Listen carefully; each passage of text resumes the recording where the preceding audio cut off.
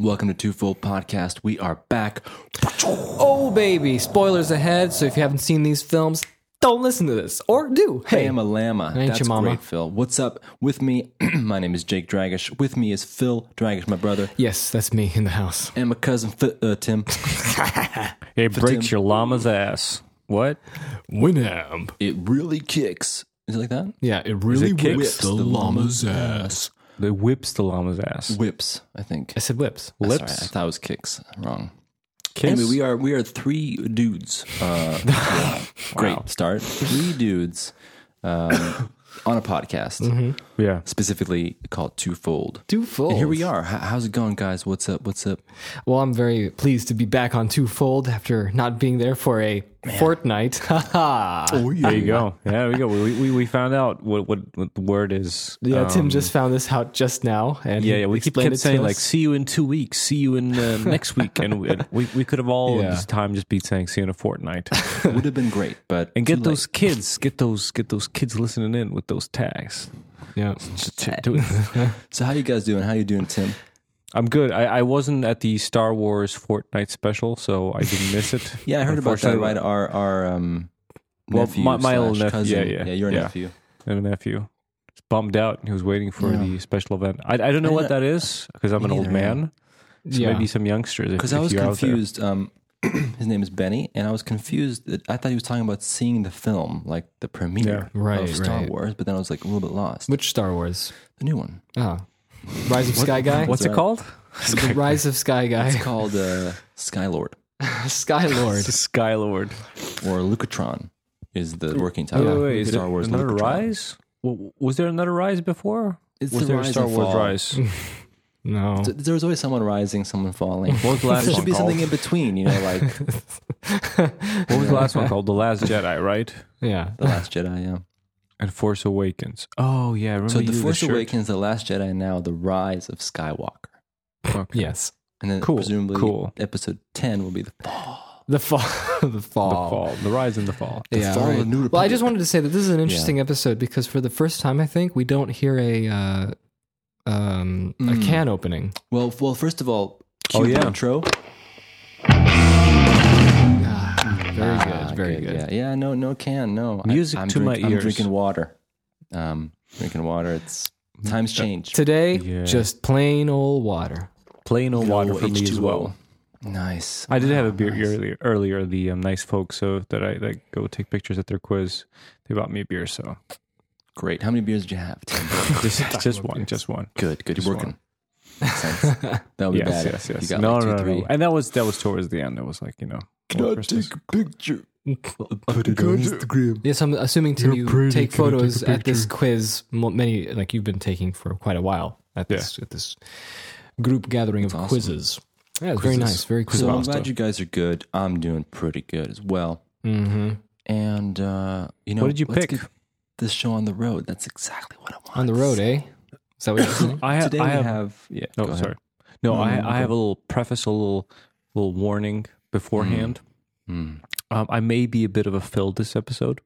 Ooh. One, I've been feeling a little under weather. I've been a little bit sick this week, so I have a sore throat. So the more I talk, the more I cough. So I'll try to keep it on the down low. And secondly, your choices are involved. No. Are Unconstitutional. no. They involve Foolish. cars. Mm. Yeah. I don't like cars. Hey, me either. Well, this is a great. And This is then great, not only guys. do I not like cars, I don't particularly like kart racing. So it's going to be Oh, interesting. I mean, me either, man. Well, we're gonna get all that in this sweet episode of Yeah. Twofold Podcast Hey, with your host, Jake. let's do it. We've Jake. been I have all a waiting for car. you to host. I have a car, but it's only like Well, for guys, use. we'll get to that. but Okay. I'm cars. gonna be Dad. Phil here and say let's get to the film, and then I have Cars questions for allowed. you. They're dangerous, and they're not good for the environment. Very Okay, fast, I knew you were very gonna say that. dangerous. We're gonna get to that. We're gonna get to that. But listen, let's first say what we got. So, 2 films today on the show. Film number 1 is Ford v Ferrari, or Ford versus Ferrari, also known as Le Mans 66 in Europe. Much better title or other in Europe. or other I have to territories. It say. says in Yeah, this is interesting. So Le Mans 66, I also think is a better title. Yeah. But Before watching the film, we thought it was confusing. really? At least I thought it was. I Why? thought Ford v Why? Ferrari was better because it was more to the point and I understood what it was about. But No, if you it's just more say Le redneck. Mans- It's like Well, Ford versus Ferrari. Oh, the No, goddamn here's- Italians.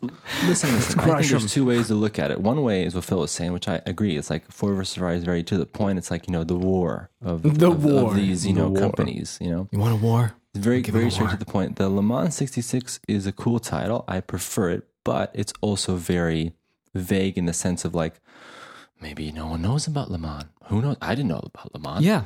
So I'm like, Yeah, what but is no, Le you're Mans? not going to Honestly, go see the a movie title just Ford on the v title. Yeah, Like, but the title Ford v Ferrari made me want to see it because I knew what the topic was going to be. I saw the trailer Okay. for sure, but then I remembered the movie because it's what? a Ford v Ferrari. Oh, for Well, that- sure. I see. well, that- But after seeing it, Title now that I insulted know me. it, but now that I know Why? what This title but now insulted what I you? know what Le Mans meant, I like that title better. So hey, there we go. All right, let's go racing. So, guys, let me tell you a little bit about Ford versus Ferrari. Yeah, please or do. Le Mans 66. So, this is a movie that takes place in the 1960s Hence the 66. when Ford began a project to tackle the Ferrari dynasty that dominated the racing world at this time. I love the angle. winning the Le Mans 24-hour race year after year after year with their premium sports cars that they custom built. And it follows the two characters. One is Shelby, Carroll Shelby to be specific, who is a winner of Le Mans. He's a winner. He won Le Mans. and Shelby he is was- a Le he Mans. was- he became famous for winning the Le Mans race. What How many car times was can he I say Le driving? Mans? What car he was driving? I think Aston Martin. I think, but I'm not sure. Are you sure? I thought it was a GM. Oh, never mind. Go on. Could be. Someone has to fact check me on that. And he won, and he's this designer of cars, this entrepreneur. He has this company called Shelby American. He's got a hat. And then He's got a hat. and He's then- got a southern drawl. And then Ford is like, oh, we love building cars. We're just making cars. We're the best ever. Just manufacture, make. but they were stagnating. I think so. Yes, Phil. I think they were stagnating. And then the marketing team at Ford is like, we've been playing this wrong. We need to get into the race. We need to beat Ferrari. Well, it was Punisher from the market. Yeah, the Punisher Was that who was the actor? from the Netflix Punisher. Yeah. Yes, And he's like, we gotta like take this angle of making sports cars and beat these guys, these Ferrari guys. And then Ford's like, They tried to sign a deal with they with try to Ferrari. sign a Ferrari and the Ford king. Because they King tried of Ford. they tried to Second. sign a deal because Ferrari was looming bankruptcy. They Thank didn't you, have Tim. any money, so they tried to use it and get them and signed. that failed, and Fiat bought Ferrari. Well, Beside the point. they used Ford because they just wanted to get a higher price from Fiat, the local brand. Fiat Punto, the classic. They're like, we'll build more puntos. We built And, Ferrari Punto. And so basically, the CEO of Ford is like skeptical about this whole thing, but he's like, fine, we'll try to get this going.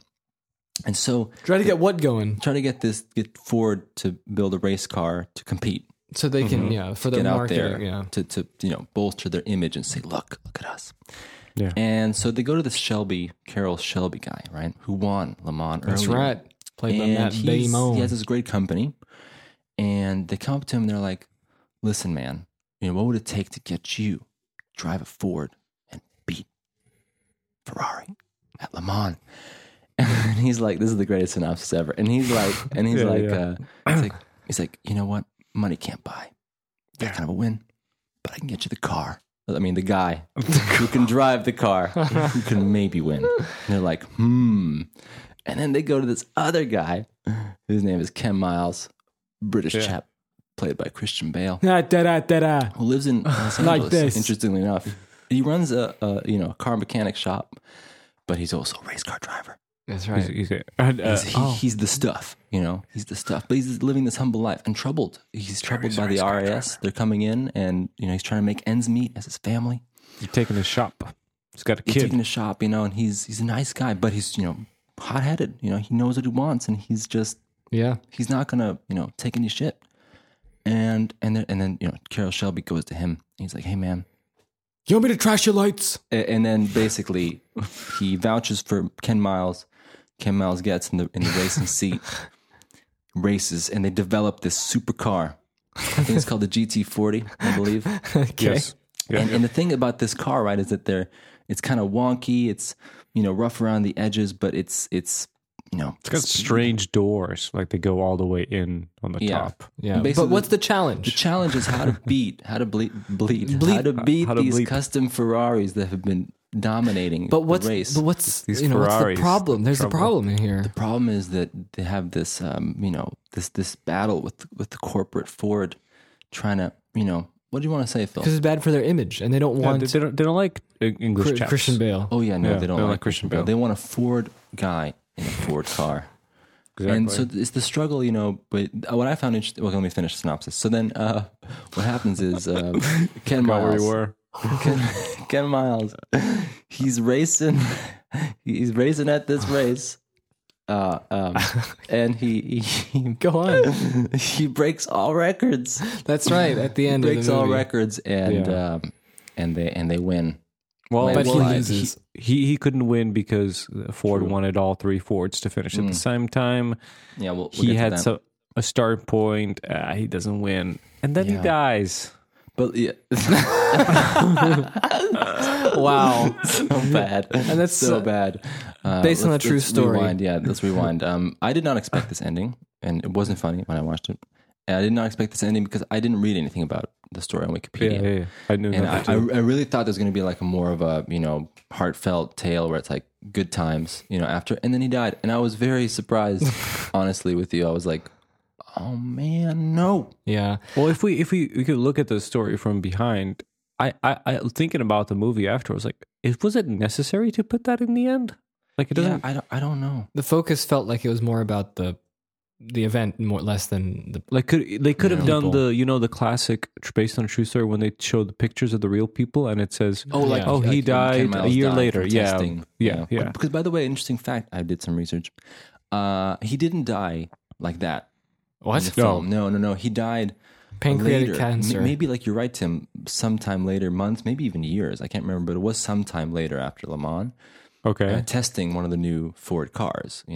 Yeah. But it wasn't like that was portrayed in the film where he took Like the right car for a after. spin. No, Yeah, no, yeah. it was later. And interestingly enough, they talked about how the reason that happened was because there wasn't something on the car that could have prevented his death, and then a couple of years later they developed that as a mandatory feature, Mm-hmm. and the person was saved by that thing, which Okay. makes it even sadder because he would have survived Yeah. had they installed that Yeah, thing yeah. on the car. So interesting things. Mhm. Facts. Interesting. So that's the plot, basically described by Okay. me very well. Very good. Good job. Yeah, thank you. And there's one thing to note as well is before the main race, he had to also race at Daytona, which is also a 24-hour race, but in Right. America, not France. Interesting. And I he beat that. wasn't aware of such crazy races, Me 24-hour races. Me either.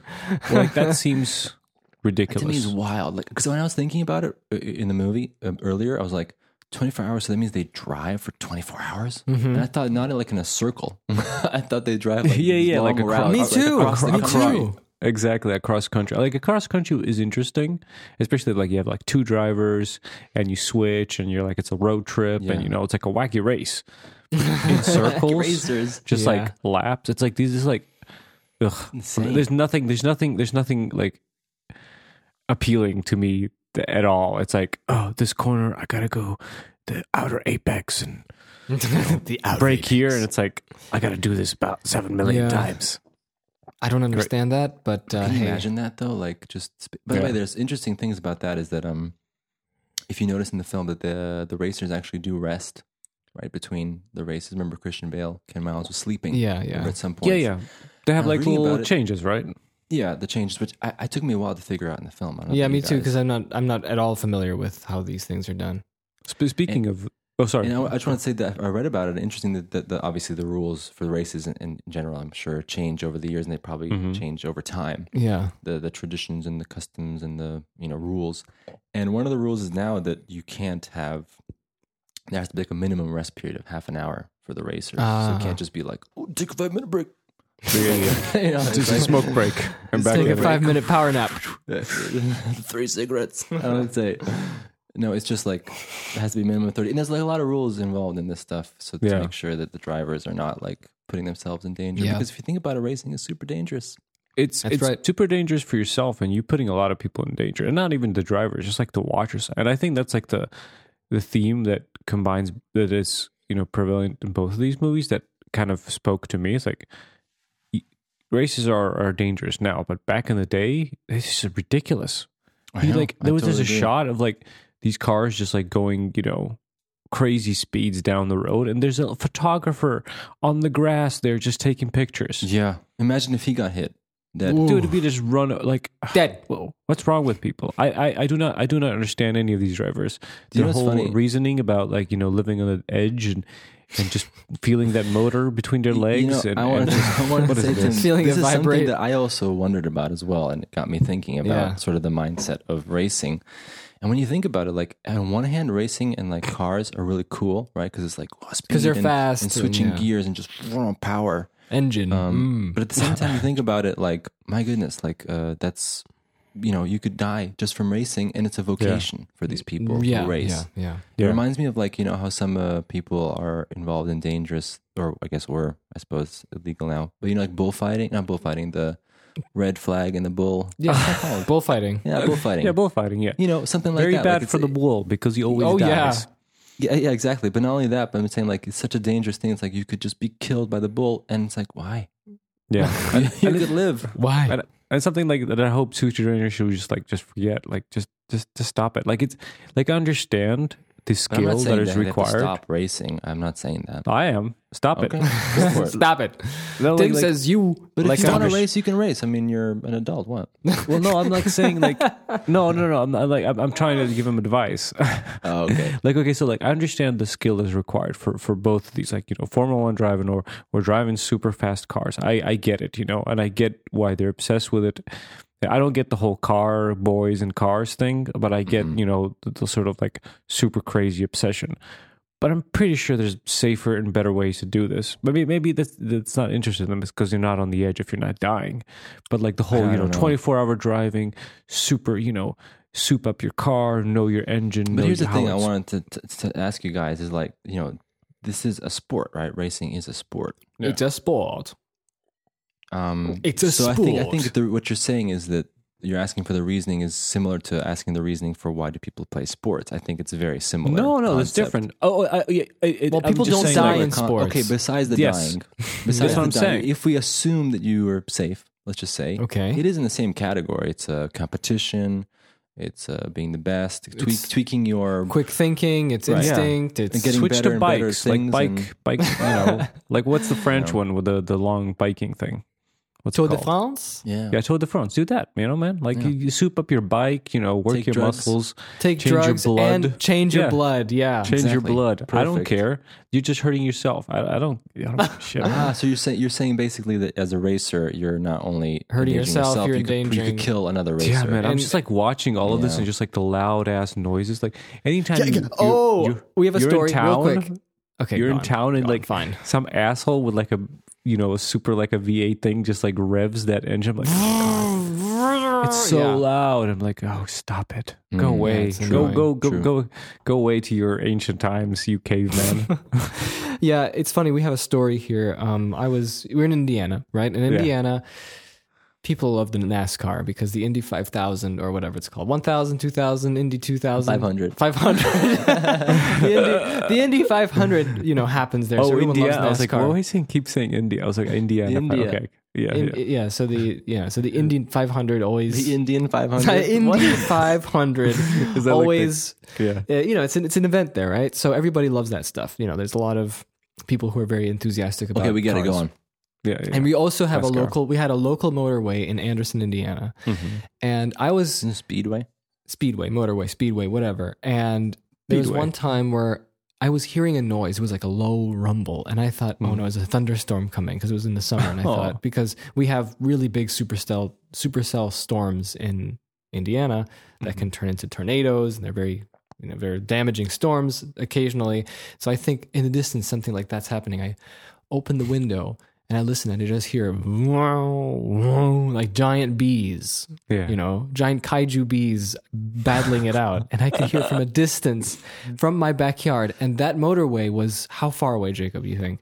I don't know. It was the other end of town, I think. Yeah, it's the other end of town. It was so far away, but you could hear it as if it was like... Yeah, I can't imagine how loud these races are. Yeah. Especially because no mufflers to get speed. Exactly.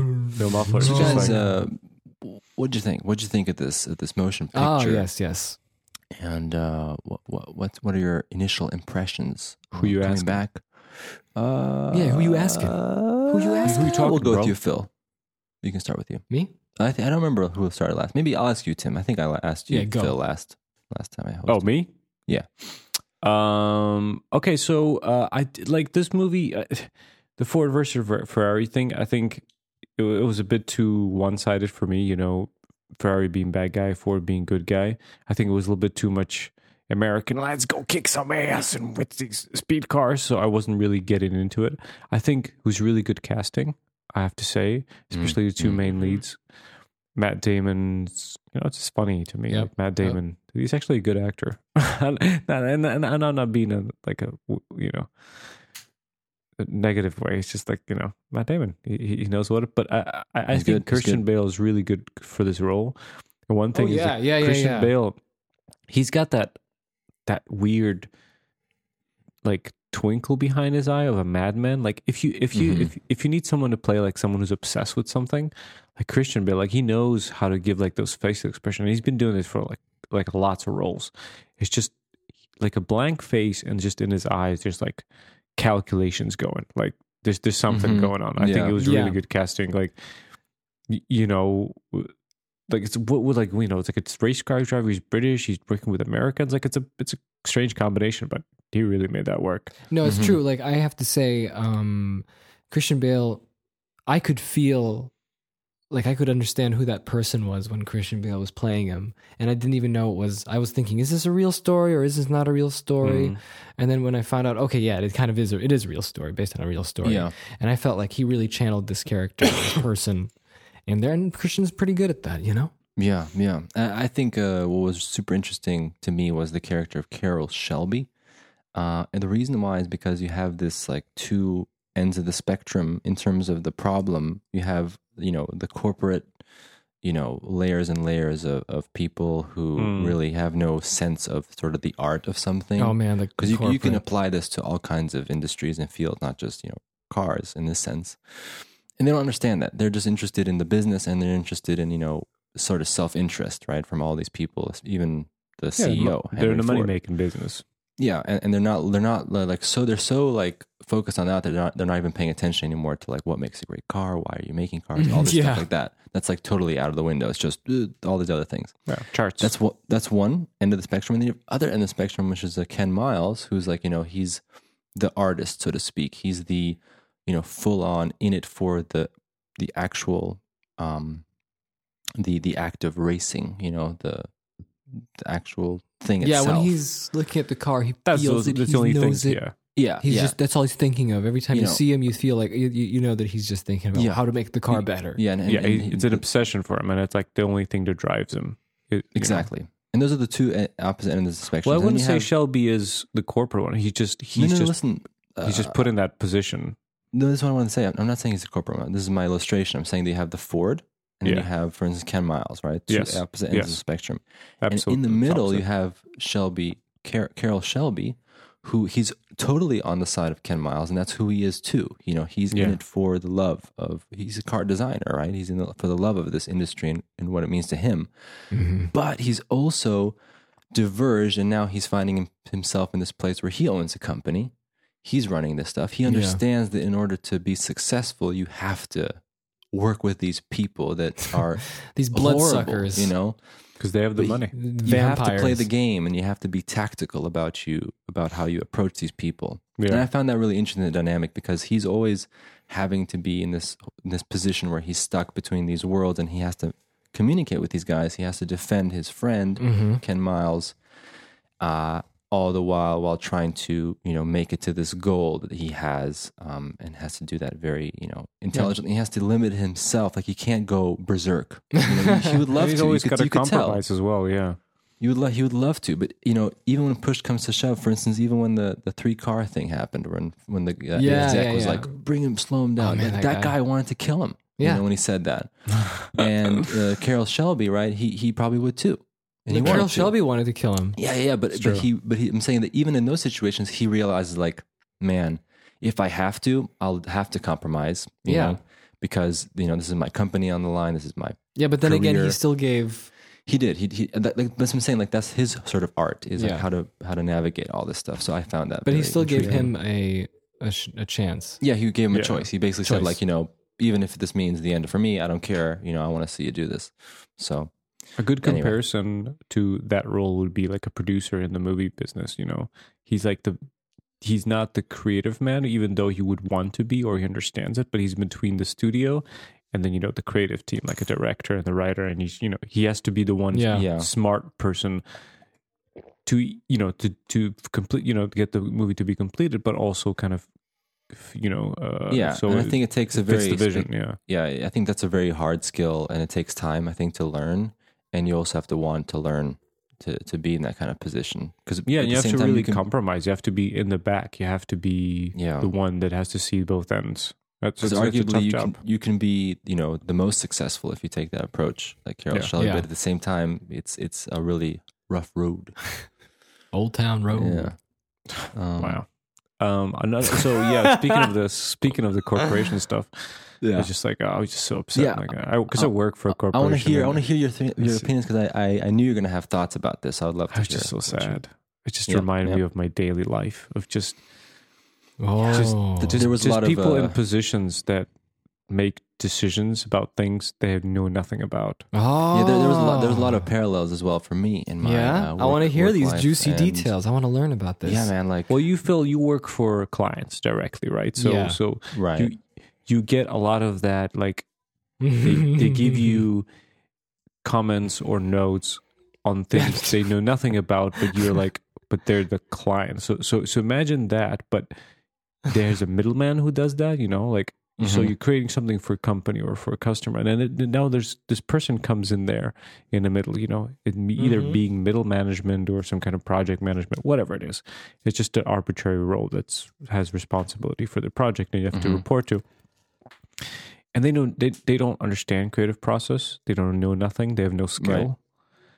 But yet they still want to make decisions. I don't know if it's they want to make the decisions or they just want to do it as like, I have to do this. But it's just the most bizarre conversations you have with these people. I think also it's the most bizarre because at the end of the day, like, these people who make these decisions and who think they have, like, the right to make these decisions, they're dependent on people who have to be the people who actually who produce and who actually make the things. Yeah. In this sense, you have the racer, right?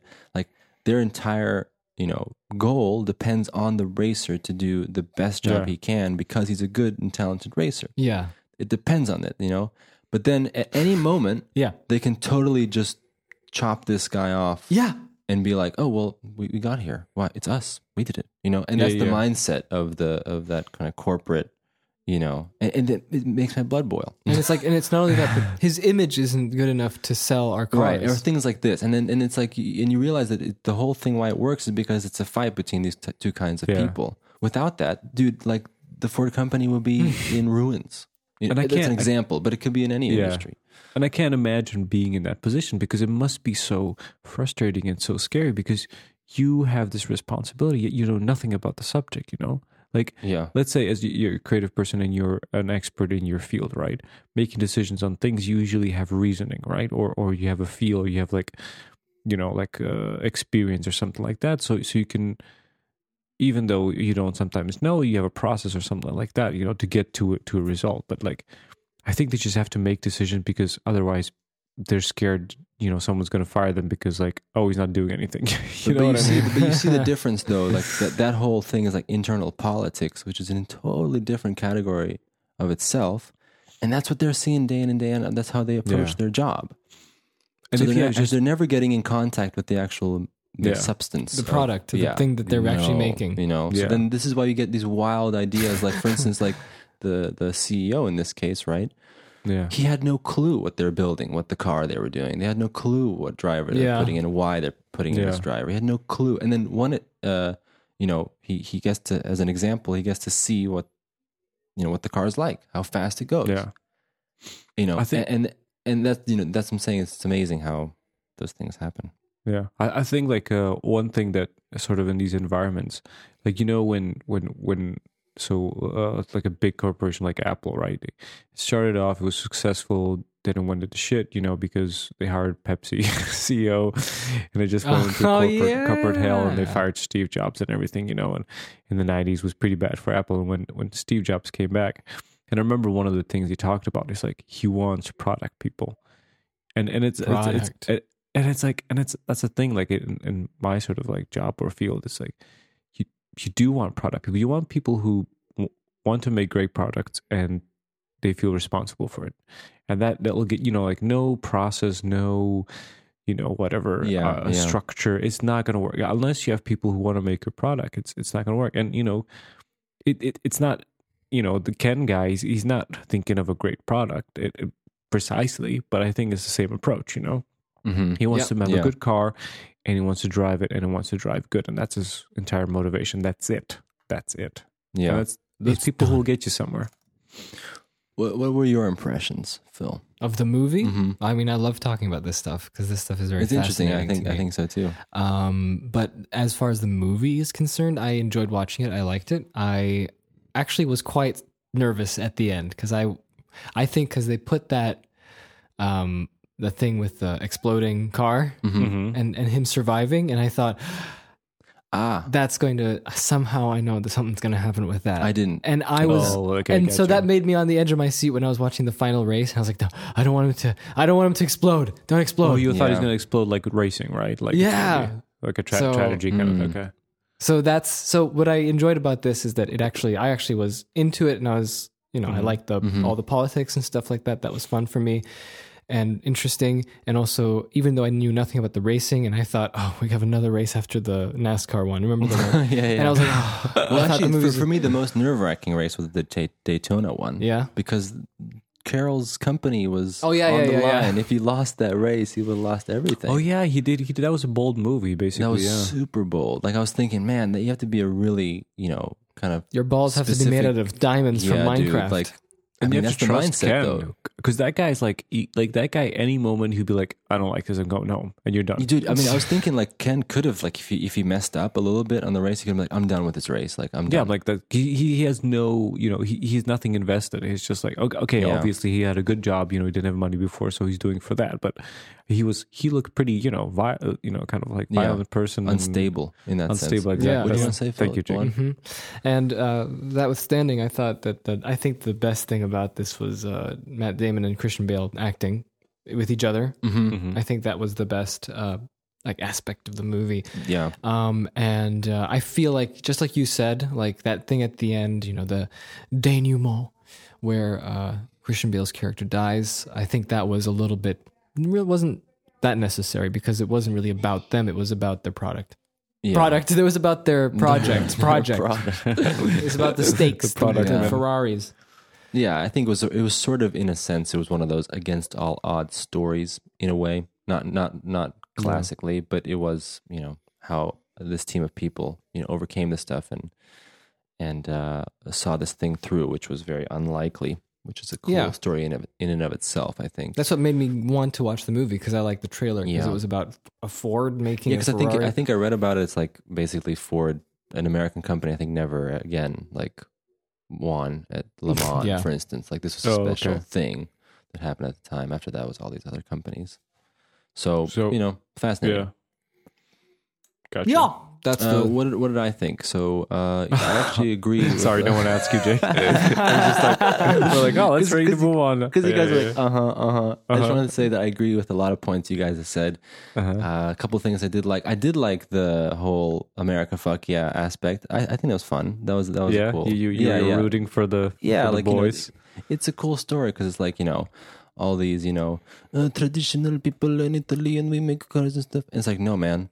we're gonna make an American car and we're gonna win. Yeah, I like American.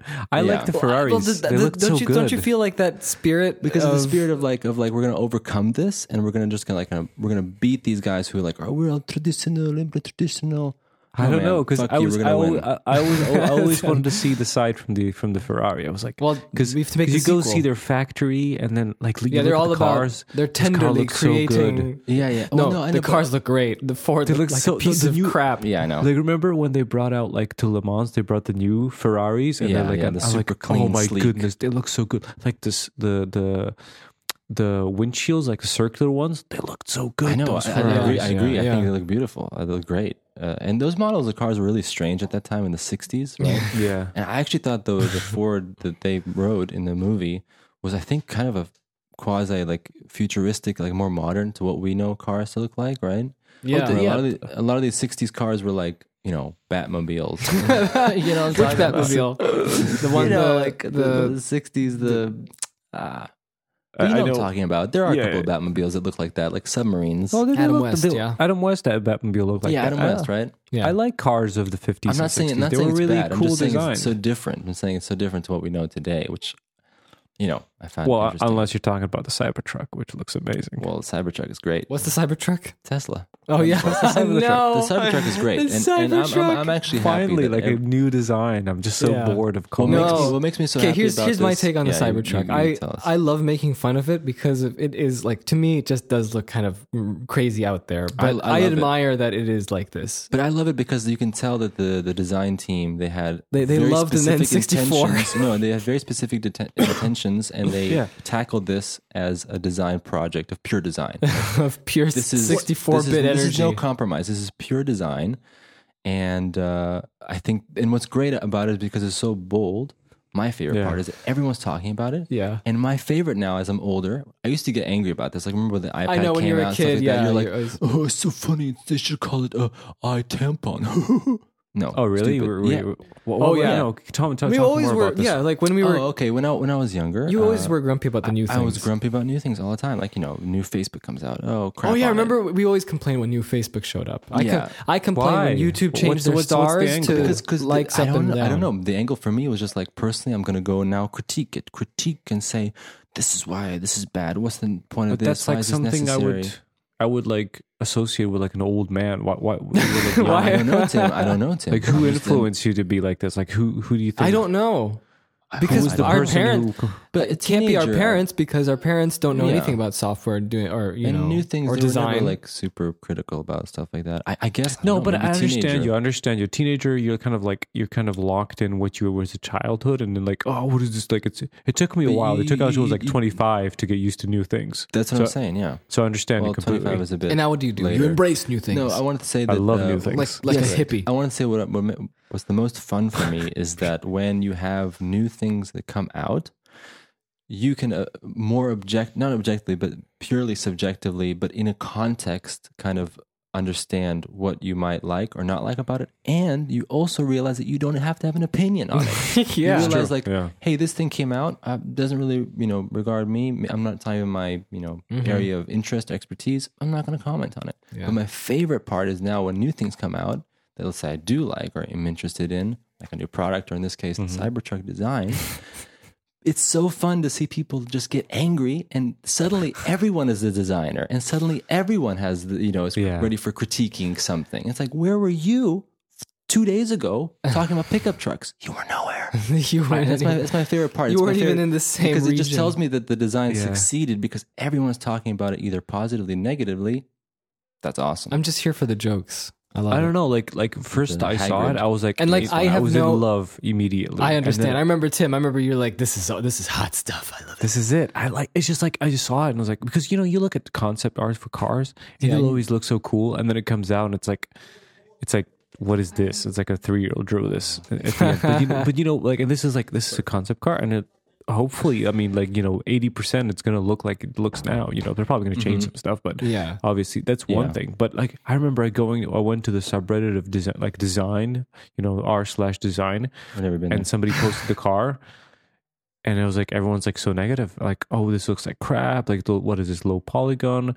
This is so bad. What happened to beautiful designs of cars? People miss the context, like the whole low polygon argument. It's ridiculous. It's like unsubscribe from that design. So, like they've done nothing. I've never seen it. So well, I mean, r/movies, they know nothing about movies. Goldmine. Yeah, that's true. But anyway, but I have to say the Cybertruck. For me, the best thing about it is like I think it's a little bit ridiculous, but I don't think that it's bad. I like that it exists. Yeah, but ridiculous in its design, or like personally, I feel like it is kind of silly and ridiculous personally, but I don't think that you don't like it. But I don't think like that Tim. It's your style, right? Like the whole. Yeah, it's not my style, but I don't think that Tim. I'm not saying that Tim liking it is bad. I think that's great because I love the contradictory, like tastes that we have. But it's great, and I'm just so happy that it exists, and I love seeing all the memes. Yeah, I've seen a few. I like the Hagrid PlayStation one. That was a good one. Hagrid. But here's the thing about electric cars.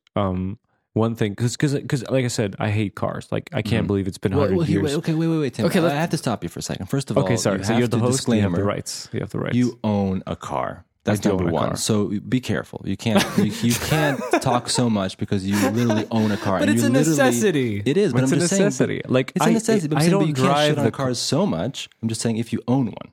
That's all. No, I'm not shitty. Like here's the thing. Like I own a car. I can't afford an electric car. I think they're bad for the environment too. I agree. No, okay. So I'll say I own a car, but I don't like a car. Like I know about cars now because I had to buy a car, so I had to learn about cars. Before that, I knew nothing about cars. But that's what I wanted to ask you about because that was one of my points on my list. Oh, you made a list. Great. I wanted to say that this movie is about cars, and I wanted to ask you guys, in general, like what your opinion is about cars in general. What you think about them? Are you interested in them? All right. Okay. And also, what is your history with cars? Well, obviously, Phil, you don't have anything to say, but Tim, you have some things to say about your car ownership and so on. So. Well, in that case, I can be first, and I'll be very fast. For me, I can understand the appeal of cars, the speed, the mechanics, and making them run. But at the same time, I have no interest in them whatsoever, and I can't tell one brand from the other unless I look at the logo. And even when I look at the logo, I only know like 40% of them, so I can't even tell you like, oh, is that a Subaru or is it a Pontiac DX5 or is that a GeForce GTX NVIDIA? I don't know. Yeah, a bit Radeon. Anyway, Radeon. Go on. What is Radeon Punto? I'm interested to hear what you say. Go on with your story about. Oh, wait, who? No, now me? Yeah. You were going. So I would be Phil now if But I'm married. I have a child, and I have family that's all across Europe. So I have a car. But I had no intention of getting a driving license or getting a car. If I was single, I would most likely not get that because I don't know. I'm just like the thing is like cars are so stupid. I can't believe like it was a great industrial and technology advancement of creating cars, but I can't believe 100 years it's the same damn thing. It's running on fossil fuels. It's horrible for the environment. We're depleting all our stores of that. It's just spewing shit into the atmosphere. Well, and I'll add to that as well. Not only those points, but driving a car is one of the most dangerous modes of transportation. It's the most dangerous thing in the world. It is, though. You're always in danger. Other people in danger. Literally, this is how I see it, right? I see like driving is like your life and the lives of others around you is dependent on your concentration. Like yes. That's a direct correlation. Like if you are not concentrated and for whatever reason, even if you're, this obviously depends. If you're a good driver with years of experience, a lot of that is muscle memory and instinct and stuff like that. But still, bottom line is you have to be focused on what you're doing because you never know what could happen. Yeah. And you're directly responsible, which is an insane idea. And to think that you have to do this every day, for instance, if you commute and stuff like that, it's a wild concept. Yeah, and it's not even just like it's other drivers. It's just normal other people just are walking around the street. You're endangering them. And, that's one thing. And then and just the concept, like it's a big ass car, but 90% is just one driver in there, right? And like when I'm in like okay, and like I'm not like a person who's like enjoys driving much. It's I was very stressed out getting driving licenses.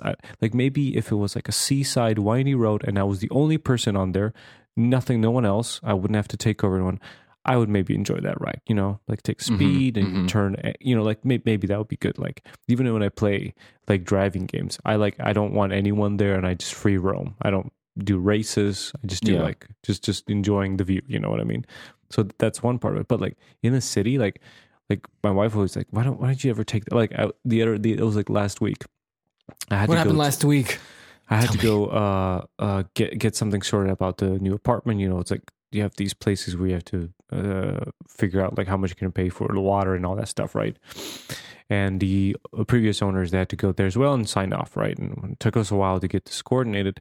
And I'm like, okay, we have to do it in the morning. And I'm like, oh man, there's going to be so many cars.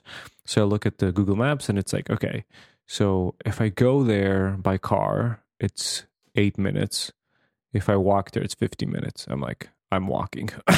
I'm like, I'd rather walk there and it's like mine and below. Instead, like sit in a car with other people and like stuck in traffic. Just like, what are we doing here? What are we? Why are we like? What's wrong with the humanity that we're all stuck in these boxes, just sitting on the road, you know, spewing terrible gases in the atmosphere?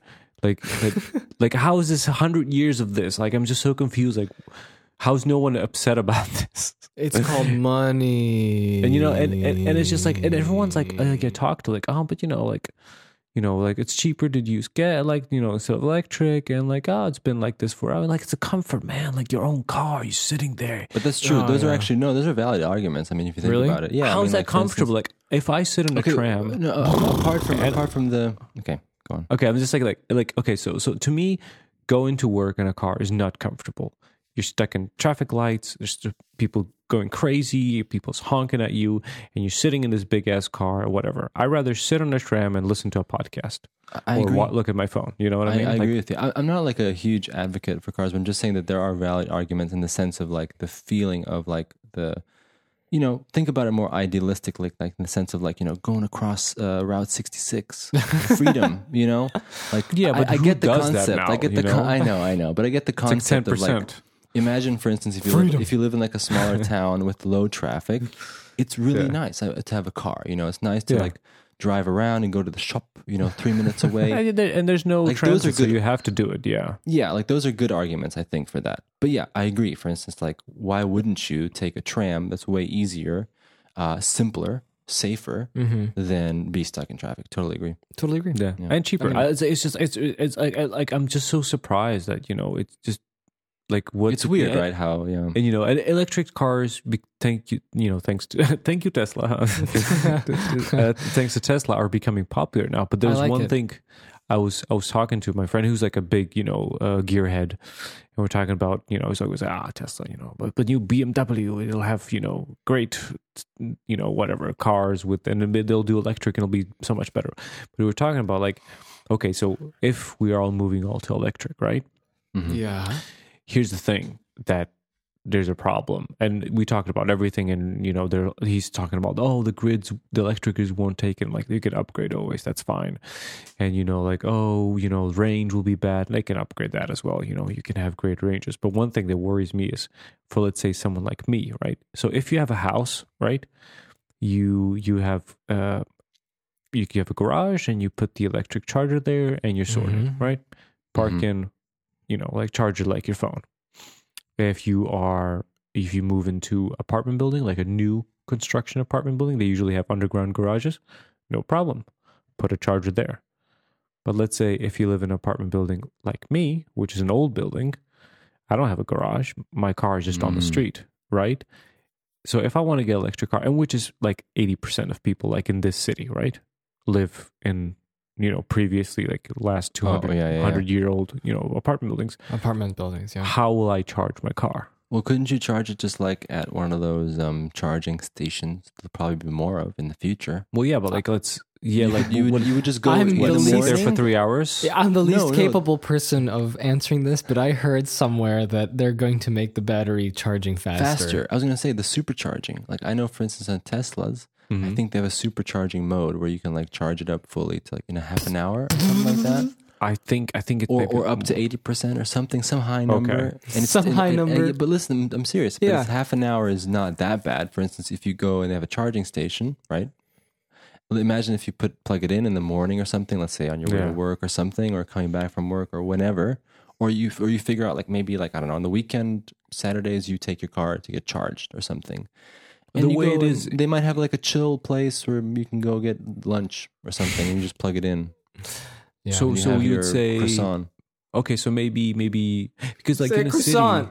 city, I had a croissant today. like in America where you have parking spaces and spaces for everything. That's great. Like in European cities, there's not a lot of parking space. You know what I'm saying? I still could imagine that there would be let's say, I don't know, here, let's say in Zagreb, they have a couple of those charging stations I noticed, and they have them in garages, the public garages. That's an option, right? Like you park it in the public garage. I guess they charge for that. I'm not sure how that works. Or you pay for the parking for an hour or two, and then you go roam around in the city. And you just do some the only problem is back. being dependent on that, and then when you're running on being low dependent. energy- Let's say you have to But what charge other every options do 3 you have, days, though? right? Well, that's what I'm saying. What Like options you have if you're in a city like that. I don't know. but that's what I'm saying. Like that that could lower the adoption. Like that could be a bad thing. Yeah. Like maybe if let's say every business anywhere you go. But wait a has it. second. What is the problem with this? If there's gas stations, and that's the same principle, you have to be at a place. well, yeah, because gas it takes 5 times. minutes, right? Yes. Sorry. Yeah. Yes, that's Gas the thing. is You go to a like gas station 5 minutes and then you go, right? You put the dino bones in your car. Yeah. Dude, don't get me started on that. Yeah, I know. I hate Like when I don't when like you it have either. someone like a conservative Christian, they're like, "Wow, I'll use gas and electricity." I'm like, It's like you're like, literally. do you putting, know? Do you even know what that is? Yeah, that's what I don't They probably understand. Like, believe the Earth is like 7,000 years old. Probably. And they're Seven- going on crazy defending their oil. 15,000 years old. I'm sorry. Isn't Who's it? 15? Who says 15? It depends. It depends. I thought Bible it said depends, I 7,000. guess. Different views, my friend. No, but I want to say, Who says 15? I don't know, Tim. Where did you get the 15 from? Now I'm curious. I don't know. Phil brought up 15. Phil, where'd you I get know the 15 from? classic is I don't know. 7,000 is the classic. I thought Yeah, no 7. 6,000. Something like that, yeah. 6. There you go. Well, up to 7, isn't it? I don't know. I don't know. What are we One of those, talking I about? think it's 6,000, I think. What are you guys' opinion about the electric cars? Oh, I yes. thought you were going to say creationism. let's not go mental. I believe that we have a problem, and that is the problem that the facts are in, which are fossil fuels. Fossil fuels. We're the best. are We don't even need limited. beers for this. Listen, yeah, we No, don't. no. The fossil fuels are limited, and we're running out. I think the number is I think we'll run out of Lieutenant these Fassel fossil on the job. fuels in 50 to 100 years. I think completely. Yeah. All the coal and the dino bones and all that Yes. stuff. That's what I call them. And this is bad. This is very Yes. bad. And I think that everyone knows this, and everyone should know this. So No one yes. knows this, man. People are Okay, idiots. well, then I assume wrongly, but I think people should know this. And they should. They should definitely. and I think that's why these are big problems when it comes to using gas and stuff. I mean, it's going to be a problem. Let's just put it that way. It's going to be a problem. But I learned some interesting things about these fossil fuels, and that is that I think the general consensus is just public transportation is a huge relief to that problem in the sense that because if you can pack 50 people in a tram, they're going in the same direction. Yeah. Using one thing running on fossil fuels. It's not facile. I know. It's electric still, but this is the thing. This is my question for you guys. This is great. We brought up this topic. Okay. So electric cars, right? Here's the question: electric cars are just one step back in terms of solving the problem. It's really not solving the problem because you're still using fossil fuels because the electric grid runs on. Not fossil anymore. fuels. Not anymore. Oh, because you're talking about nuclear and. Well, nuclear Nuclear is like the most the efficient one, right? Yeah, efficient way. Yeah, But you you're got right. I'm thinking wrong. wind and water and solar. These are all Renewable, clean, basically. renewable energy. Yeah, you don't have Solar to panels. keep digging. So, Yeah. so it is solving the problem then because we're not. Yeah, but putting, there's definitely a lot of people, a lot of organizations that want to keep that fossil fuel and train I running. know. Yeah, I know. Yeah. Like Ford, I guess so. Yeah. probably. Ford, yeah. Interesting. Yeah. I think it's time for a song. Yeah. What I'm worried is it's it's going to be one of those things we're almost out, Dude, it's gonna happen. No more dinos. I don't know. No more I'm dinos. doubtful that it's gonna be conscious because everyone's too but just my life. Well, But in my also, lifetime but it'll Tim, be fine. I also believe this is Let my me drive belief. my huge ass V8 freaking My truck to belief work is that minutes. some efforts to combat this, Gas I think, guzzler. are not looking at the big picture. Like some things that are small changes, they seem good, but there's bigger fish to fry in terms of solving these issues. Like tankers. Tankers are the like worst. Ford. Like Ford. But I'm serious. Like I'm saying, like for instance, Tankers. Those they use like, up. I don't Those know, are the like, big ones. Those are the worst. Yeah, And I'm tankers? surprised. You mean the ones on the ocean? Supply ships, Yes. like those big Dude, ones. like- They that take up stuff. all the guzzle. Yeah. They guzzle up all the what did you call them? Vassals. Vassal. Dinobones. Dino bones are what you put in your car. There's like about 100 dinosaurs in one. I don't know. Dude, Well, because like I know the old dino thousands of bones dinosaurs. they have a lot of joules of energy. Yeah, I read this on waitbutwhy.com. a lot of jewels. And well, I don't like. That's the funniest thing. Like I always thought that waterbound, Waterbound. waterbound vehicles like boats and ships. I thought those would be the first ones to convert to electric or something yeah, why because not? they're on the water and buoyancy keeps them afloat. All you need is a little push and they can just But it depends, The like there's wind- currents and the stuff. wind The will- wind will go back to the wooden ships with the sails. Sales ships. Yeah. The It's wind's true. blowing east. Oh no, we have to Anyway, go let's south. stop this. Okay. But that, but no, but that. Okay, what, Tim? But the tankers, the tankers. We can come back to the But it's tankers but after it's the song it's, break. it's okay. Wait. I'll finish on that, and then but like the tankers, like there wouldn't be so much like the.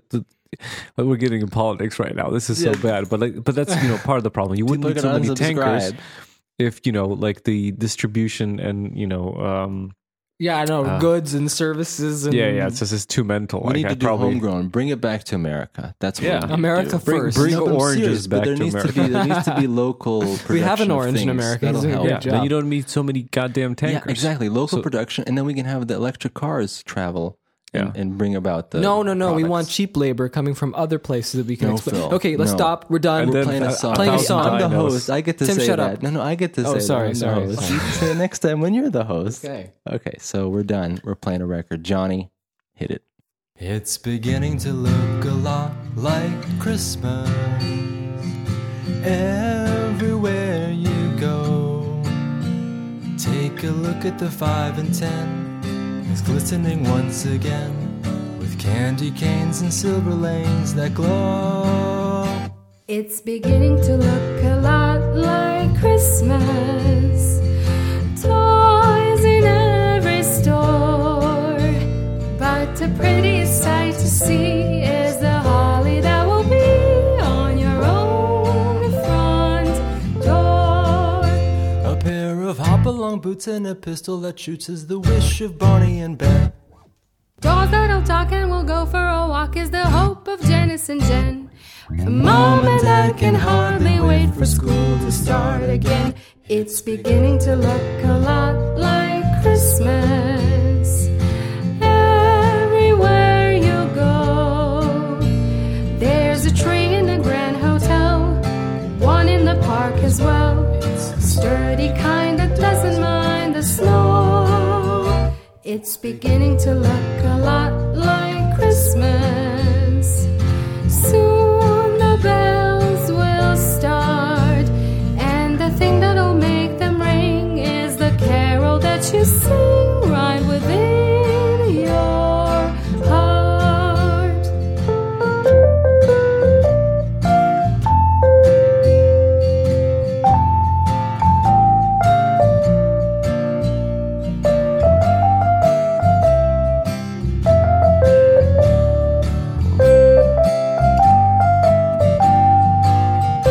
It's beginning to look a lot like Christmas. Toys in every store. But the prettiest sight to see is the holly that will be on your own front door. Sure, it's Christmas once more. Hey, Hey. thanks, Johnny. Thanks, Johnny. What a wonderful Christmas What do you cheer. guys think of that? So how much did you pay there's- Johnny to play that? Guys, how much there's did you put on no- the table? A lot of money. There's no politics. My life savings. It's good that we went to something so far away from politics than Far Christmas. away. Christmas. It's true. It could be controversial too. The corporate Christmas, but the corporate pagan holiday that turned into a Christian one for some reason. Well, the Christians took it, and then Coca-Cola came and it's like, oh yeah, Santa Claus. Y'all ready for Santa Claus?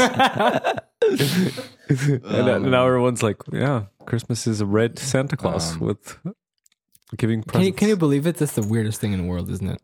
Yeah, very in strange. Japan, it's Colonel Sanders. Colonel Sanders is the Colonel Fossil Fuel. Fossil Fuel. I'm just like so. Wait, can I promo my music? So what you listened to was I'm so sorry, Jacob. What we listened to is a track that me and my fiance Paula made. We have more songs on YouTube. Yes. What is it? And I paid Johnny a lot of money to pay this to promo it. A lot of sense. Yeah. And you can check us out at Paula and Jake with an ampersand. You know, Paula ampersand Jake and Jake, or PJ is a little. I mean, it could be Phil Jake, but and you can look up songs like "Christmas Memories." It's beginning to look a lot like Christmas, which was the track. This is like a salesman. And then we have our new song as well this week, and we're doing this project called Advent, where every week, you know, in the weeks of Advent, we post a song, a video song. Ooh, that's pretty cool. Yeah, and so we did 3 songs, right? Because we're in the 3rd week, right, of Christmas. Yeah, it's going to be the 4th one, and now the 4th one's coming out. So if you're interested to hear the 4th one, check us out on YouTube. And you should put that on Bandcamp afterwards. I think people will. Yeah, special appearance by Vin Diesel in the next one, right? Yeah, Vin Diesel. We call him, but we'll see. He comes in. He didn't agree with your my money on Johnny. you didn't have enough money for the Octo bass, so you just got Vin Diesel's new voice. But anyway, that's our stuff project going on. So check us out if you like what you hear. I liked it very much. Thank you. It's very nice. It's very fun making the video songs. It's been really fun. It's actually a lot of work to do the music and the video. Yeah, but the cool thing is the video is what you see is what you get. That means what you see is what you hear. Yeah, it's not dubbed over anything. It's the actual take. Oh, it's not the overdub. It's the actual take. Wow. Yeah. All actual takes, pure. Yeah. You know what I recently found out? You know the Scary Pockets? Yes. So Adam Neely was in one of the episodes, and he's a YouTuber and a bass man, a music theory man that I watch. Okay. And he talked about the experience, which I didn't know because I just watched the videos of Scary Pockets. Scary Pockets is the side project of Jack Conte, the president of Patreon, and the former Pomplamoose man, and he's a bald guy with a mustache, beard. No beard. Oh, and that's all I imagine. It's a little band, and they do funk covers of pop songs and stuff. And as I said, Adam Neely was on one of those songs, and they say it's like they meet like an hour before. Everyone knows what song it is, and they just kind of work it out. What's it going to be? Practice twice, and then they do it, and they record the video and the song, and that's it. Yeah. It's kind of like that's kind of what our process has been. Actually, it's very interesting because the approach that's fun is if you just have an idea of what you want to do roughly, like what style you want to go in. You just riff it out on the guitar, you riff it out on the melodies, and like in half an hour to an hour, you already have a song, you know, that you want to do. And then really the hard work is just laying out all the tracks, right? Okay. And recording it, and then arranging it how you want it. And then obviously getting all the footage of all the takes. Yeah. And then when you're done with that, then you mix the song, and then you sync up the takes, and then edit it. Hope the takes are good. Well, you can't do anything about it because the take is the take. You can't change it. That's the take that's in the track. So that's interesting. I like the process. We should do some video songs. It'd be fun. Right. Yeah. Where are we talking? Oh yeah, I wanted since we're on the topic of cars. I recently drove on the highway, which is very interesting. I saw the picture of that. Yes. So I haven't driven that much in my time in my life. I got my license a long time ago. And then I just didn't drive for years. Yeah. And it was a very interesting experience driving on the highway because it was at night in the fog. Yeah, scary. That was scary. Very scary. Yeah. I know the highway is the most dangerous, but isn't that the easy? I just love it. Feels the least dangerous. It's so simple. There's simple rules. And, you know, I enjoyed like driving in a town, and there's like a zillion things you have to watch out for, rules. Well, because the nice thing about the highway is just like, okay, the scary part is that you're driving at such a high speed, and you know you can't like stop. Like you can't be like, I'm done, I want to get off. You have to keep going, you know, like that's I'm it. turning right here, boys. There's people who've done it. I've seen YouTube videos of. But the great thing about it is that you just, you know, it feels cool to go fast and you don't have to do much, right? Yeah. As opposed to what I hate. So my pet peeve in driving is, well, first of all, I can drive automatic. I'm not automatic. I can drive. Well, wow, great. Way to go, champ. I can drive a manual, and I'm good. I'm good at switching gears. I'm really good. I have a really good feel for it. Yeah, but I don't prefer it. Do you take it up to 5,000 RPM? No, I don't know if I did. On that, is it possible? I drove like 110 kilometers an hour, 120 on the highway. Well, it depends on your car. I mean, like, I was just talking about RPM, you know, like the revs. Yeah, okay. Yeah. Anyway, I wanted to say the pet peeve is that I don't like the whole being stuck in traffic and we have to do the little nudges, you know, like, oh, move forward a little bit. Yeah. And then you have to always put it in first gear, right? And then just vroom, vroom, yes. Vroom, vroom. It's like, stop. The worst part is when you have to do that uphill. Man, the first time I got stuck in a traffic jam uphill is just so frustrating. I have a story to tell. It's very lame. You guys will find it very uninteresting, but I thought it was interesting. I'm curious. Is that I ran through a yellow light twice recently, and we were driving, and I felt like Ken Miles. And we were driving, and it's like I'm going at a pretty good speed, like 50, 60 kilometers. I don't know what that is in miles per hour. Let's do that for our listeners. So 60 kilometers per hour. You know what I just thought?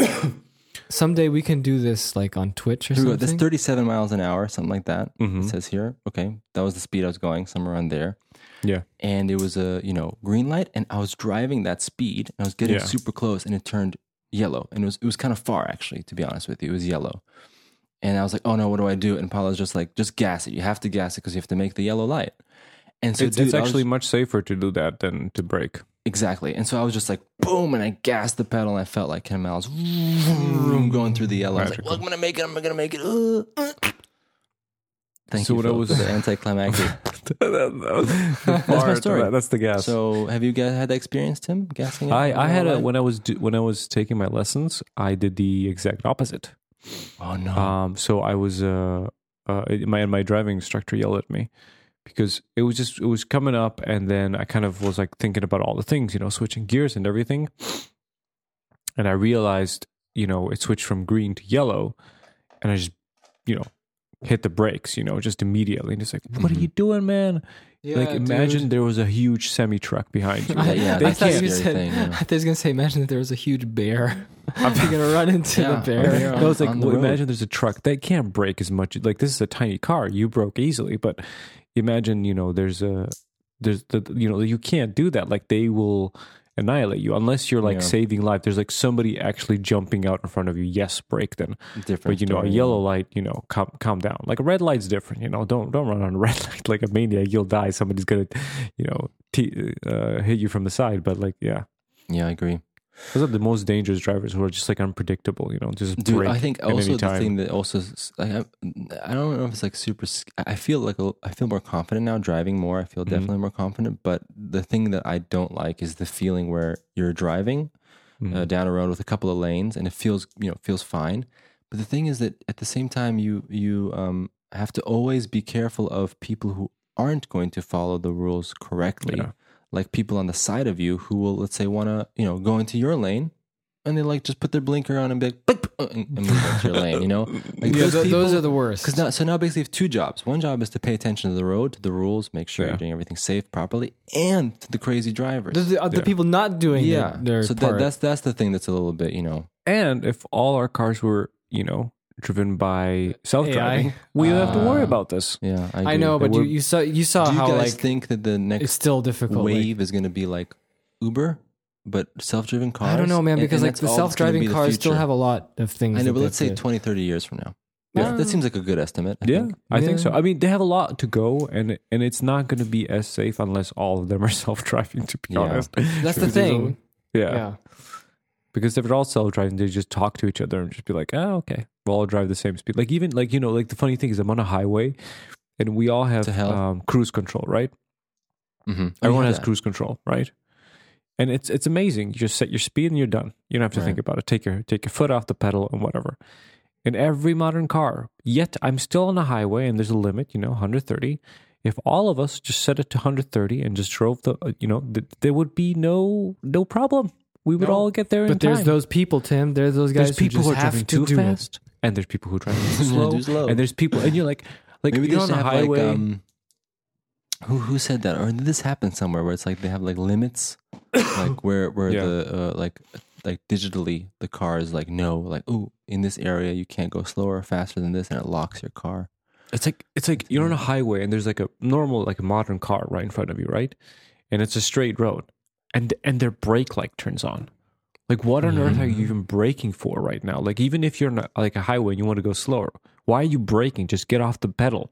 Yeah, I'm just so confused. Pedal Maybe they have automatic.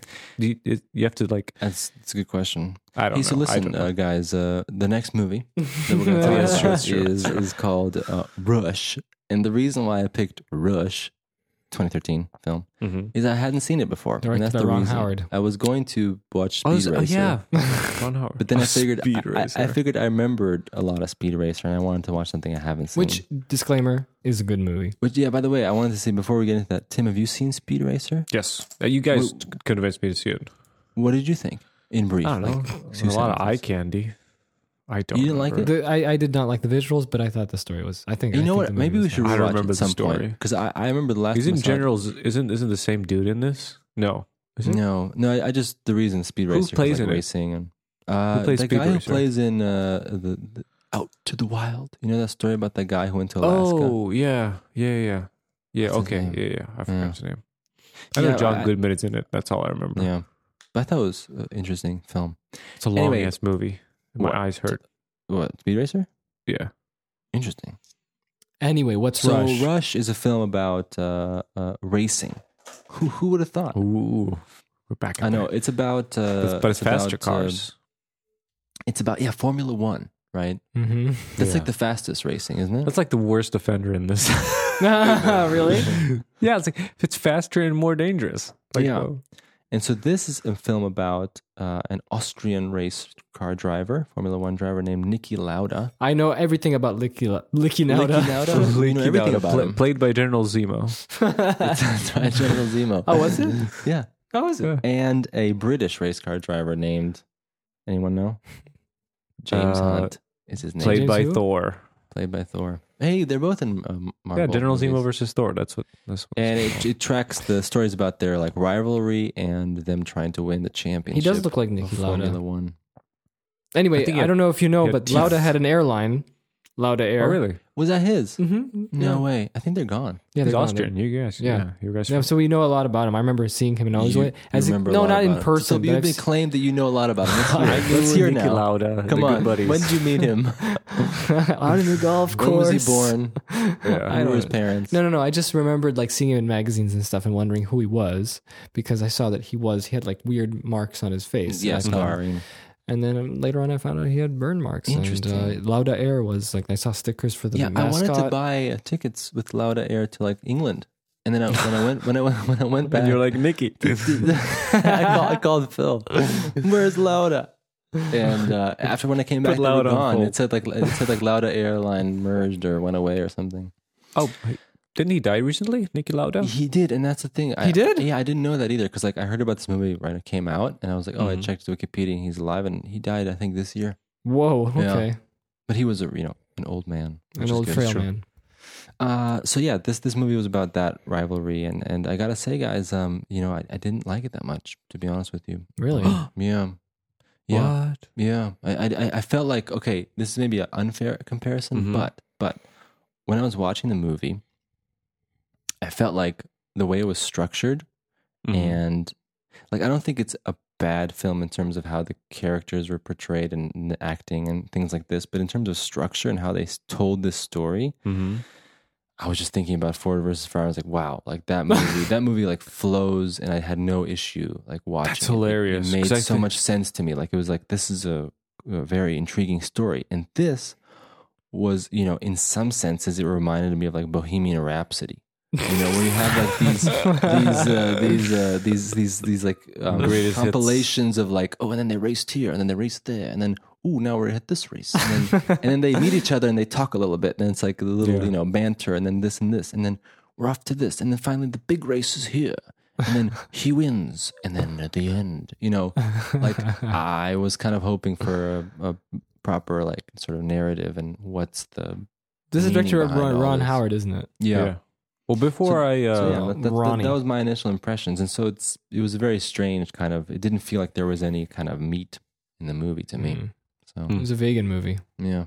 Before I comment on your opinion, I just want to say, since you mentioned Bohemian Rhapsody, I was watching these two movies. I was really wondering, like, I wonder, because when we watch Bohemian Rhapsody, you kind of have a little bit of idea of Queen. You have a little bit of idea how records are made and how the business works. And you're looking at it like, this is all wrong. I wonder if people who know about these events and know about racing, if these movies seem the same way. So that's... Yeah, maybe if you are a race person, if you're listening and you watch, if you're a racist, if you're a racist, exactly. If you're a racist and you watch most of these movies, well, let us know what you think. Was this racist enough for you or not? So the funny thing is, I had the exact opposite impression. Really, I really liked the movie. What I thought it was lacking was in the casting and the acting, and I would say this movie would be better if someone like Christian Bale was acting. And there's nothing wrong with Zemo and Thor, but I think I would say I didn't carry the movie for me, because like I think for Zemo going with Niki Lauda, I think it was a little bit too much of a caricature to me. Like it didn't feel like a real person.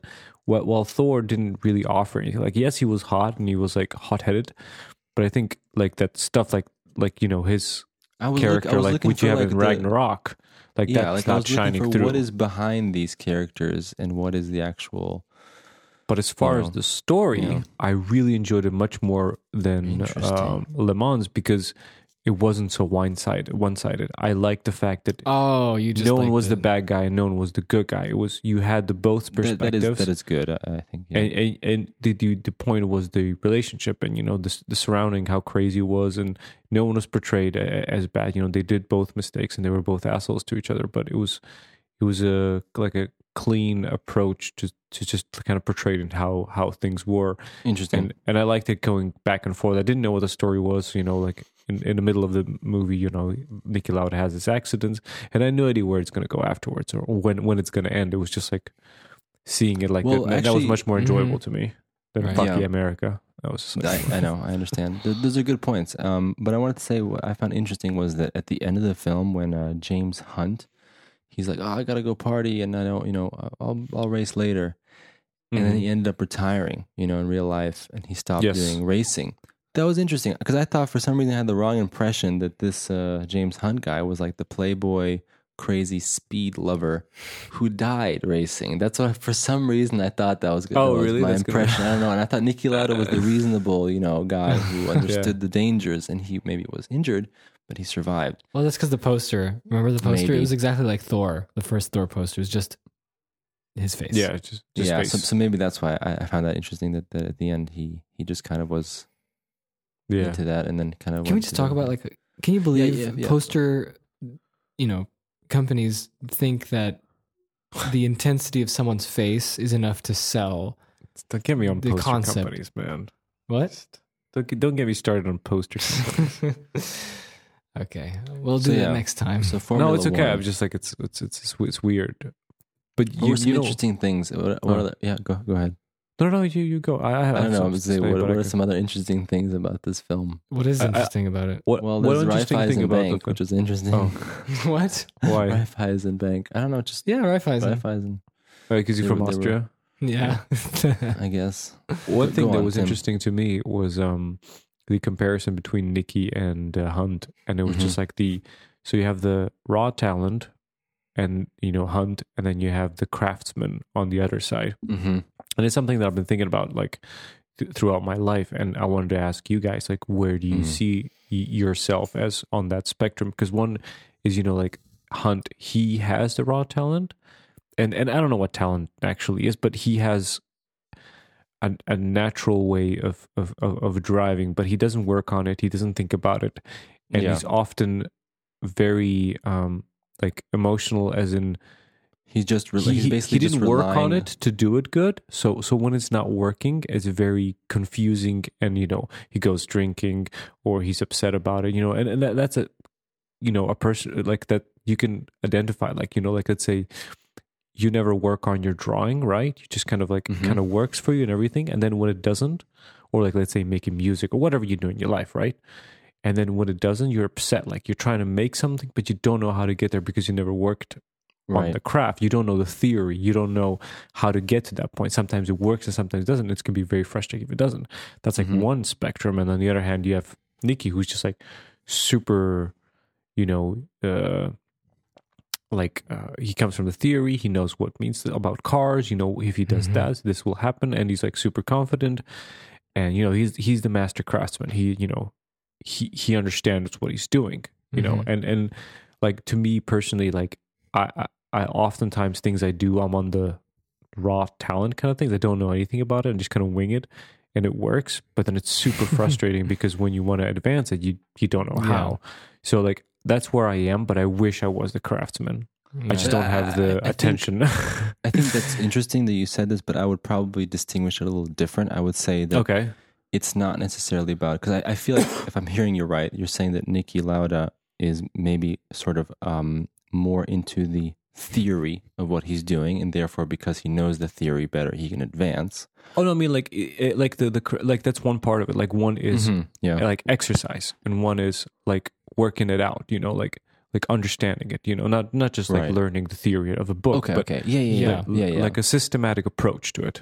Yeah, I think the way I would probably distinguish it is you have, if you have the raw talent, then you need to develop the habit to work. So I have a plug. I'm reading a book, which is a recommended book that I've heard for years recommended by all kinds of people. And everyone says like, man, if you are a craftsman or are you working on something or an artist or whatever...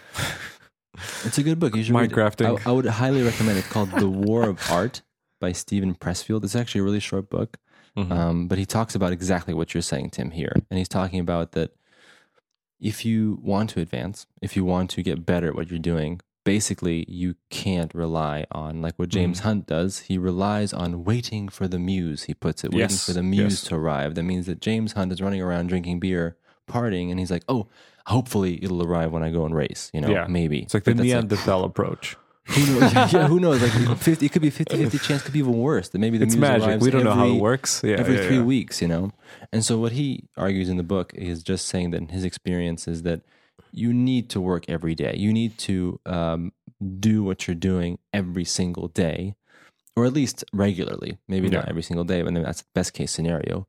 But you need to keep doing it. And so I would say that, in my opinion, it's not so much about like learning per se, like specifically learning or like systematically approaching it, but just over time, you pick up things that you understand how they work and how they work for what your craft is.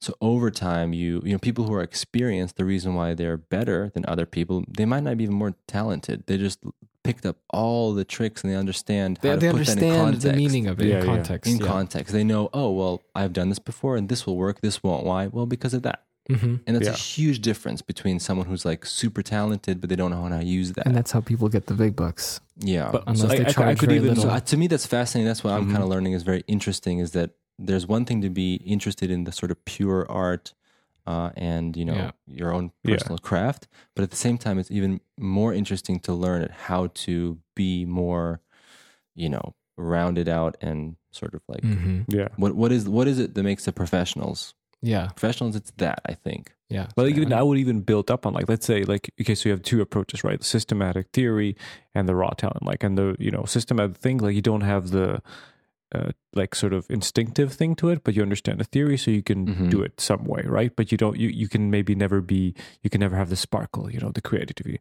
On the other hand, like, raw, like, when it's working, it's working. When it isn't, it's frustrating. You don't know what to do. So like you said, you practice it. And there's definitely, like, let's say in movies, I know directors who never or like actors who never learned the theory or anything. They just did it enough.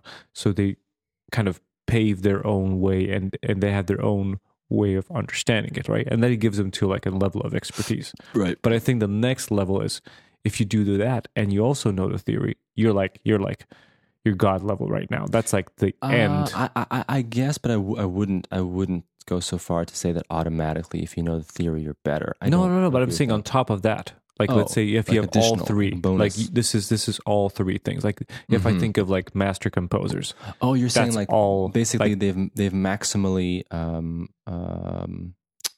they've maximized their probability. Yeah, like they have the so-called talent or whatever is the natural approach. Gotcha. You know, they work on it.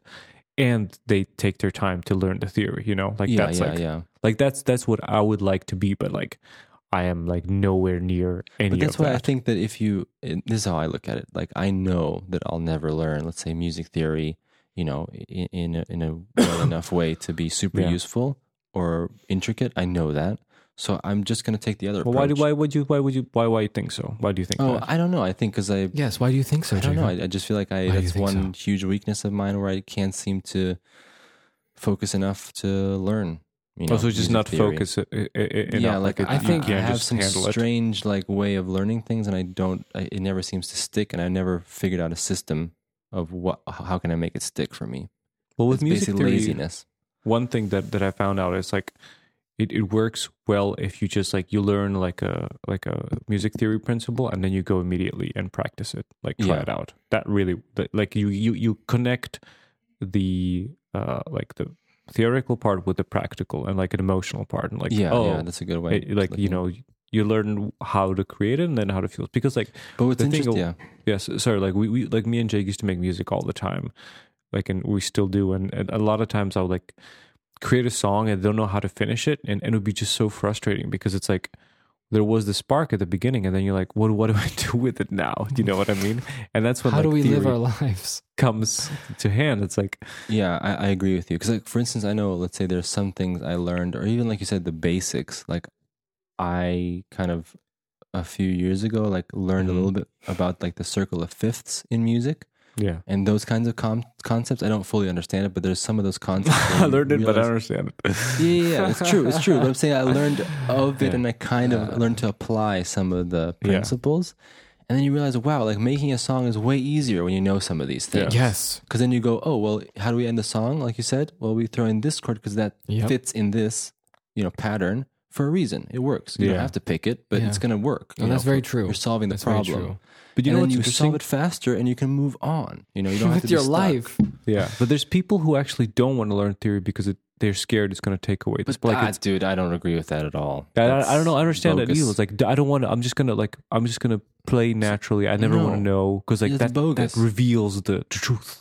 It needs to be. The truth is, you have to reveal all of it if you're going to be good. That's like weird to me. It's like you could just learn what it means. And to me, I'm sorry, that's an excuse. That I don't count that as anything else. An excuse. But I think this is like we're talking about music, but that relates to like I'm pretty sure with like Phil, you like drawing and painting, like you can like sit there and try to whip out a painting, but if you learn, but you learn, let's say, for anatomy, if you learn all these different things, which exponentially helped your drawing, right?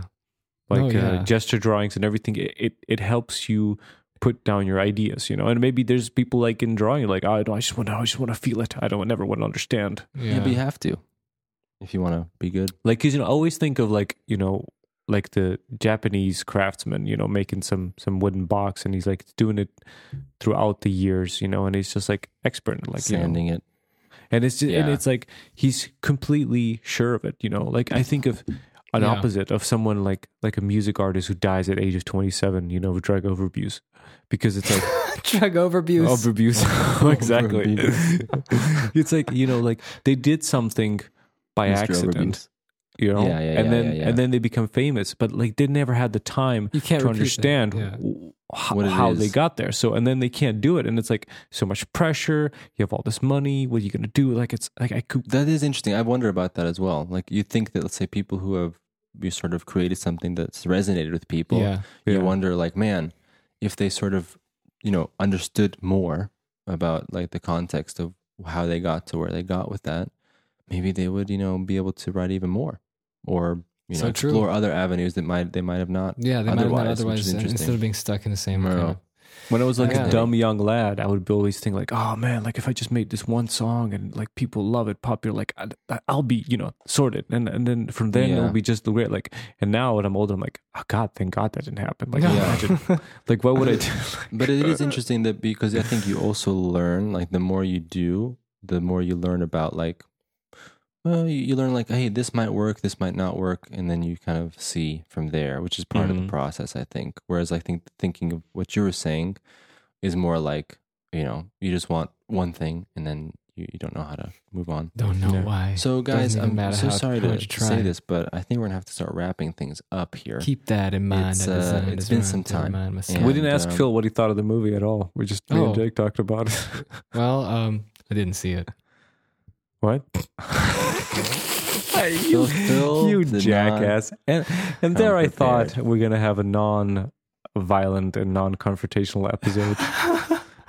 And I thought I ran out of time. Jacob said we're recording today. I'm like, what? We discussed this. No. It's like the concept of 2 weeks. Like that's not known to Phil. Shut up. Time is like, it's like we have to, you don't have a clock. He calendar. He can't check the chats. We have to remind him. I made a calendar that every 2 weeks there's even a notification 2 days before that the episode's coming out. No, Tim, I promise. Every other time I'll do it. This was a weird hiccup. It was a setup. It was a sting operation. It didn't work out. No, you're on your own, Phil. No, Jacob, you said it was okay. What do I have to do with it? Yeah, I said it was okay. Yeah, today I said, what am I going to do? I need to go back home. I need to watch the movie, and Phil, you're like, it's gonna be okay. Phil, these are your troubles, not mine. No, don't leave me here. Just throw him under Jacob, the bus. no. That's amazing. No, but I'm serious. I don't know how this has to do with anything with me. No, Jacob, please, no. I'm sorry. Yes. Okay, so that's good. I'm glad I found that out. No. So we're gonna skip Phil. I'm sorry, Jacob. What did you learn by watching these two movies? Stop. I learned. What stop? We're doing the show. I'll watch it and then I'll put myself. Just put my voice. Photoshop yourself in there.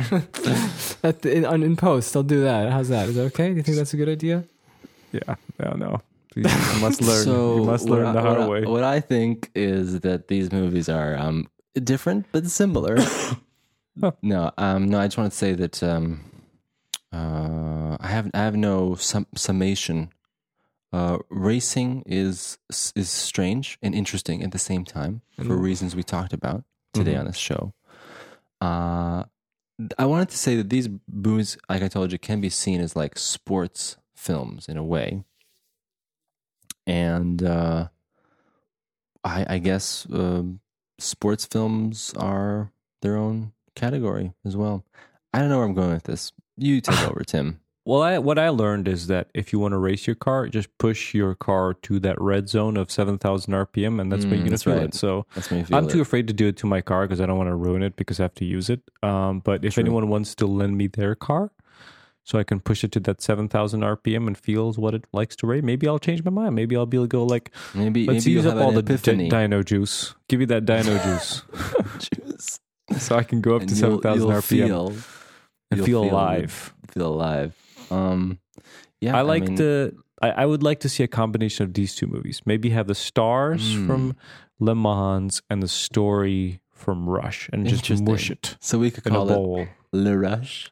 Le Rush. The two movies. We could do Rushman. Rushman. You know what's you know what's like the most telling thing is like I don't know nothing about racing or racing movies. I kept comparing everything to Cars because that's the only movie I know that I watched. I was like, oh, this is like that. Yeah. I was like, this is like that scene from Cars, and then I felt like such a chamba, like freaking Pixar movie about talking cars. That's like my best point of reference. Do any of you like is there a racing movie that comes to mind? Racing. Like a car racing movie. I can't think of there's like lots of like car chases in movies, obviously. Yeah. That's interesting. But I just keep thinking of car racing games. Star Wars Episode 1. What's your favorite car racing game of all time? I think Forza. Forza? I remember Gran Turismo 2. Oh man, that's classic. Midtown Madness. That's where it's at. No, it's your game. No, we played Gran Turismo 2 on the PlayStation 1. And And then I played a bit of Forza on the Xbox. Forza was the pretty original. good, yeah. Remember the original Forza? You didn't play that, Tim. I'm pretty sure. No, you I just played the new one. The what was the one I have? The Horizon. I don't know. Event. Yeah, Horizon. it's like the free roaming in UK. Yeah, but that's all I can think of. And then Mario Kart. The best, yeah, the best representative. You know. Just drifting around. So, I forgot to ask you. So, what would you guys say? First movie recommended or no? As far as I'm concerned, yeah. Yeah. Well, if your point of reference is kind of limited, so I would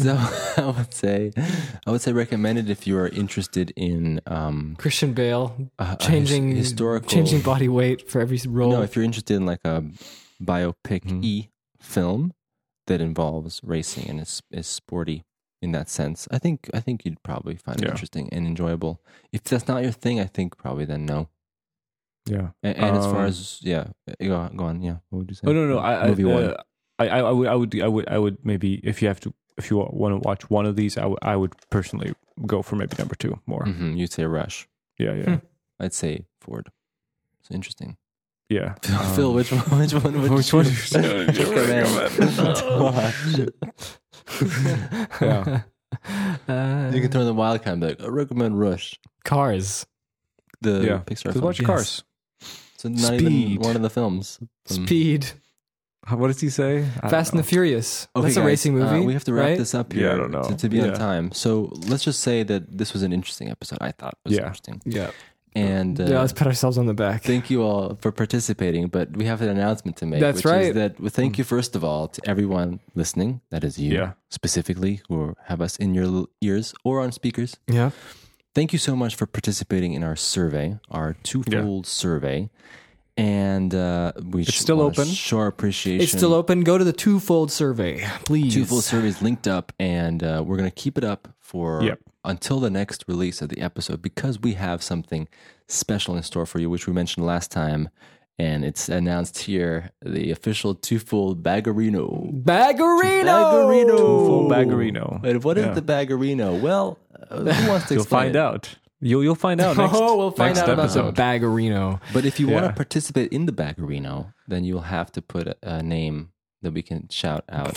So we can see exactly what you said, what you put on the ratings. We want to say this, that some people made comments about how ridiculous our setup is for our survey. Frank. But exactly. Thank you. What do you mean how ridiculous? Okay. Explain. And in ridiculous in the way that Scotland, that like a survey where you have to put your name, therefore defeating the purpose of a survey, like being anonymous, right? We are aware of this. We are fully aware of this. And we talked about this for half an hour. We did. And what I wanted to say is that to find a little bit of compromise, I wanted to say that if you want to fill out the survey and you want to participate in the Baggerino, then you don't have to put your actual name on the survey. You can literally make something up. Like you can say Jim or like PJ Maxx or whatever. Like just put something if you really don't want to be. If you want to use Fassel, for instance. And the cool thing is that then we can say on the podcast episode, like, hey, Fassel won. Fassel won the Baggerino. Your name, and we won't know who it is who took the survey. We have no clue who you are. And then the cool thing is then when you contact us and say, hey, I won the survey. No, we'll know then. Then we'll know. Speaks to purpose as well. Well, you will know. So, but that's what we said. If you want to, in the survey and to win, if you want the Baggerino, then saying, Tim, but we'll know eventually what their answers were. That's okay. I like that's, but we explained that's okay. If you don't want your answers to be known, unfortunately, you can't join the Baggerino. It's a catch-22, but we made it up. But like it's well, next year we'll do it without the survey. We just we wanted to give a thank you to people who do survey because it really helps. We actually listen. Help. Absolutely. Read the responses and a lot of things made sense. Absolutely, a lot of things made sense, and we're going to work on implementing some of these changes because we think that a lot of the stuff we agree with what you guys shared. So thank you. So official Baggerino announcement. Are we announcing the winners next? We should, I think. 2 winners. Next, in fortnight. So 2 randomly selected Baggerino in a fortnight. In a fortnight, yeah. Is that right, guys? Did I get it right? Baggerino. Yes. 2 Baggerinos. Wow. And then we'll do another survey. We can ask you about how we handled the survey. We can voice your opinions. A survey up on the survey. Yeah. How do we handle the survey? Yeah. Did you like this? Do you like fossil fuels? Fossil. Fossil fuels. Thank you everyone for listening. Yes. Thank you guys for joining me. You're welcome. For letting me host the episode. You're welcome. And who's next hosting? Phil? Oh yeah. Join us next hosting time next one? when Phil hosts and I don't watch either of the movies. Sucks. So yeah. So Phil, are you next? Yeah. Okay. Oh God. Is that it then? I think that's it. We're ending on a good note. Yeah. The music's really loud. Christian Bale dies. Music is loud. Is blazing. So anyway, thank you everyone. See you next week. Oh boy.